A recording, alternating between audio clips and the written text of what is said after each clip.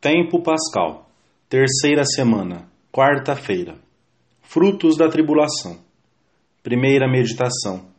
Espírito apostólico dos primeiros cristãos durante a perseguição. Frutos da tribulação e das dificuldades. Depois do martírio de Santo Estevão, originou-se uma perseguição contra os cristãos de Jerusalém, que tiveram que dispersar-se por outras regiões. A providência serviu-se dessa circunstância para levar a semente da fé a terras distantes, que de outro modo tardariam mais em conhecer a figura e a doutrina de Cristo. Os que se haviam dispersado iam por toda parte, anunciando a palavra de Deus. Observai, diz São João Crisóstomo, como os cristãos, mesmo no meio de infortúnios, continuam a pregação, ao invés de descuidá-la. O espírito apostólico dos primeiros cristãos pôs-se de manifesto tanto nas épocas de paz, que foram a maioria, como nos tempos de calúnia e perseguição. Nunca cessaram de pregar a boa nova que levavam no coração, convencidos de que a doutrina de Jesus Cristo traz a salvação eterna e é, além disso, a única que pode tornar este mundo mais justo e mais humano. O fervor, a firmeza, a coerência da sua fé, a sua integridade de homens de bem, a amabilidade com que tratavam todos os que se relacionavam com eles, foram em inúmeras ocasiões o primeiro impulso de que Deus se serviu para que muitos se sentissem atraídos pela fé. Esses primeiros fiéis deviam lembrar-se, sem dúvida, talvez o tivessem ouvido dos lábios dos próprios apóstolos, daquilo que o Senhor havia repetido em diversas ocasiões e de formas diferentes. Se o mundo vos odeia, sabei que primeiro me odiou a mim. E encher-se-iam de otimismo ante a certeza de que dispunham de mais graça para enfrentar as dificuldades e tribulações e de que Deus faz concorrer todas as coisas para o bem dos que o amam. Nenhuma dificuldade nos deve surpreender. Caríssimos, adverte-nos São Pedro, não vos perturbeis com o fogo da tribulação, como se vos acontecesse algo de extraordinário. E o apóstolo Tiago diz-nos, tende por suprema alegria, meus irmãos, ver-vos rodeados de diversas provações. São dificuldades de que podemos tirar muito bem, sejam de que tipo forem. Umas provirão de um ambiente materialista e anticristão, que se opõe ao reinado de Cristo no mundo, calúnias, discriminação profissional, ambiente sectário anticristão. Outras serão doenças que o Senhor pode permitir, um revés econômico, fracassos, falta de resultados imediatos na tarefa apostólica depois de muito esforço e incompreensões. Em qualquer caso, devemos entender no mais íntimo da nossa alma que o Senhor está muito próximo de nós para nos ajudar a amadurecer nas virtudes e para fazer com que o nosso apostolado dê o seu fruto. Nessas ocasiões, Deus deseja purificar-nos da mesma maneira que o fogo no cadinho limpa o ouro da sua escória, tornando-o mais autêntico e valioso. Segunda meditação. Fortaleza diante de circunstâncias difíceis. E todos os dias não cessavam de ensinar e de pregar o Evangelho de Jesus Cristo no templo e pelas casas.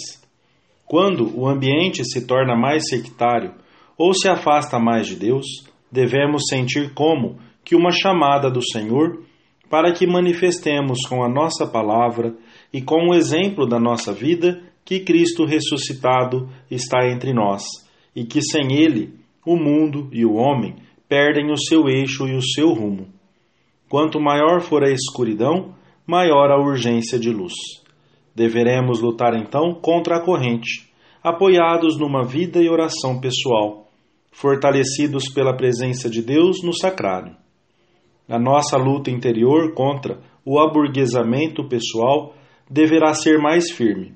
Será esse um dos maiores frutos que tiraremos das contradições, sejam elas quais forem. A necessidade de estar mais pendentes do Senhor, de ser mais generosos na oração e no espírito de sacrifício, de purificar bem a intenção, realizando as coisas por Deus, sem andar à busca de recompensas humanas.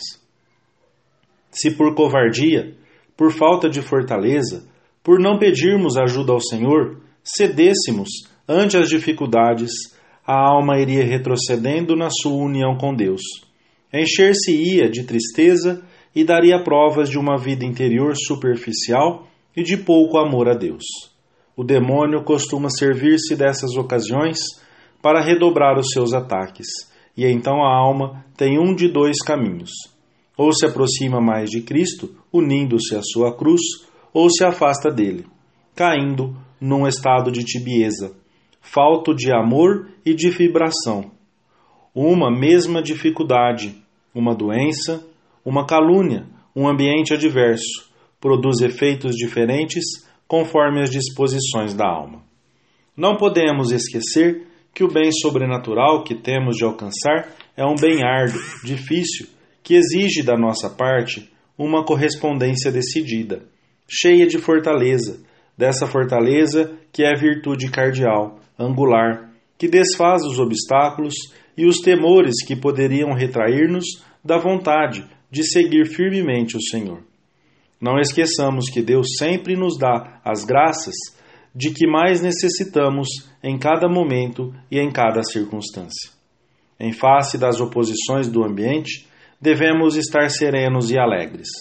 É o mesmo júbilo dos apóstolos, que estavam cheios de alegria por terem sido achados dignos de sofrer afrontas pelo nome de Jesus. Não se diz que não sofreram, sublinha São João Crisóstomo, mas que o sofrimento lhes causou alegria. Podemos vê-lo pela liberdade com que, imediatamente depois de terem sido flagelados, se entregaram à pregação com admirável ardor. Terceira meditação: a união com Deus nos momentos mais custosos. Quando sentimos o peso da cruz, o Senhor convida-nos a ir ter com Ele. Vinde, mas não para prestar contas. Não temais ao ouvirdes falar de jugo, porque é suave. Não temais se vos falo de carga, porque é leve. E então, junto de Cristo, tornam-se amáveis todas as fadigas, tudo o que pode haver de mortificante e difícil na nossa vida. O sacrifício, a dor junto de Cristo, não é áspera nem aflitiva, mas aprazível. Tudo o que é difícil, o amor o torna fácil. Que há que o amor não leve a cabo? Vede como trabalham os que amam. Não sentem o que sofrem, antes aumentam os seus esforços, conforme aumentam as dificuldades. A união com Deus através das adversidades, sejam de que gênero forem, é uma graça que Deus está disposto a conceder-nos sempre. Mas, como todas as graças, exige o exercício da nossa liberdade, a nossa correspondência, que não desprezemos os meios que o Senhor põe ao nosso alcance. Particularmente, que saibamos abrir a alma na direção espiritual, se alguma vez a cruz nos parece excessivamente pesada. Não são a mesma coisa um vento suave e um furacão. Ao primeiro, qualquer um resiste. É brincadeira de crianças, paródia de luta. Pequenas contradições, escassez, apuros de nada. Aceitavas tudo isso com gosto e vivias a alegria interior de pensar: agora sim, estou trabalhando por Deus, porque temos cruz. Mas, meu pobre filho, chegou o furacão e sentes um balançar, um fustigar que arrancaria árvores centenares. Isso, por dentro e por fora. Confia, não poderá arrancar a tua fé e o teu amor, nem tirar-te do teu caminho, se tu não te afastas da cabeça, se sentes a unidade. O Senhor espera-nos no sacrário para nos animar e dar alento, e para nos dizer que a parte mais pesada da cruz, a caminho do Calvário, foi Ele que a carregou. Junto dele, aprendemos a enfrentar com paz e serenidade tudo o que nos parece mais custoso e difícil.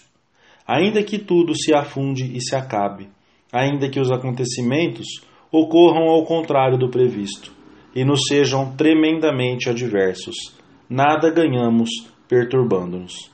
Além disso, Lembra-te da oração confiante do profeta. O Senhor é nosso juiz, o Senhor é nosso legislador, o Senhor é nosso rei. Ele é quem nos há de salvar.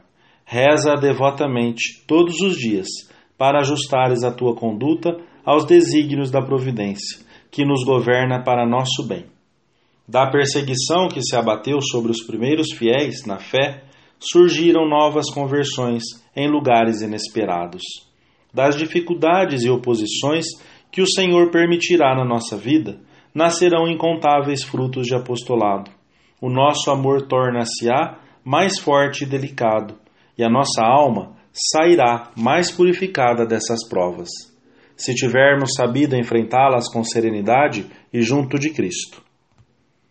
Ao terminarmos a nossa oração, dizemos ao Senhor que queremos procurá-lo em todas as circunstâncias, profissionais, de saúde, de idade, de ambiente, umas favoráveis, outras adversas, e no meio das dificuldades interiores ou exteriores que se nos apresentem. Na hora de desprezo da cruz, Nossa Senhora está lá, perto do seu Filho, decidida a correr a sua mesma sorte. Percamos o medo de nos comportarmos como cristãos responsáveis, quando isso não é cômodo no ambiente em que nos desenvolvemos. Ela nos ajudará. Amém.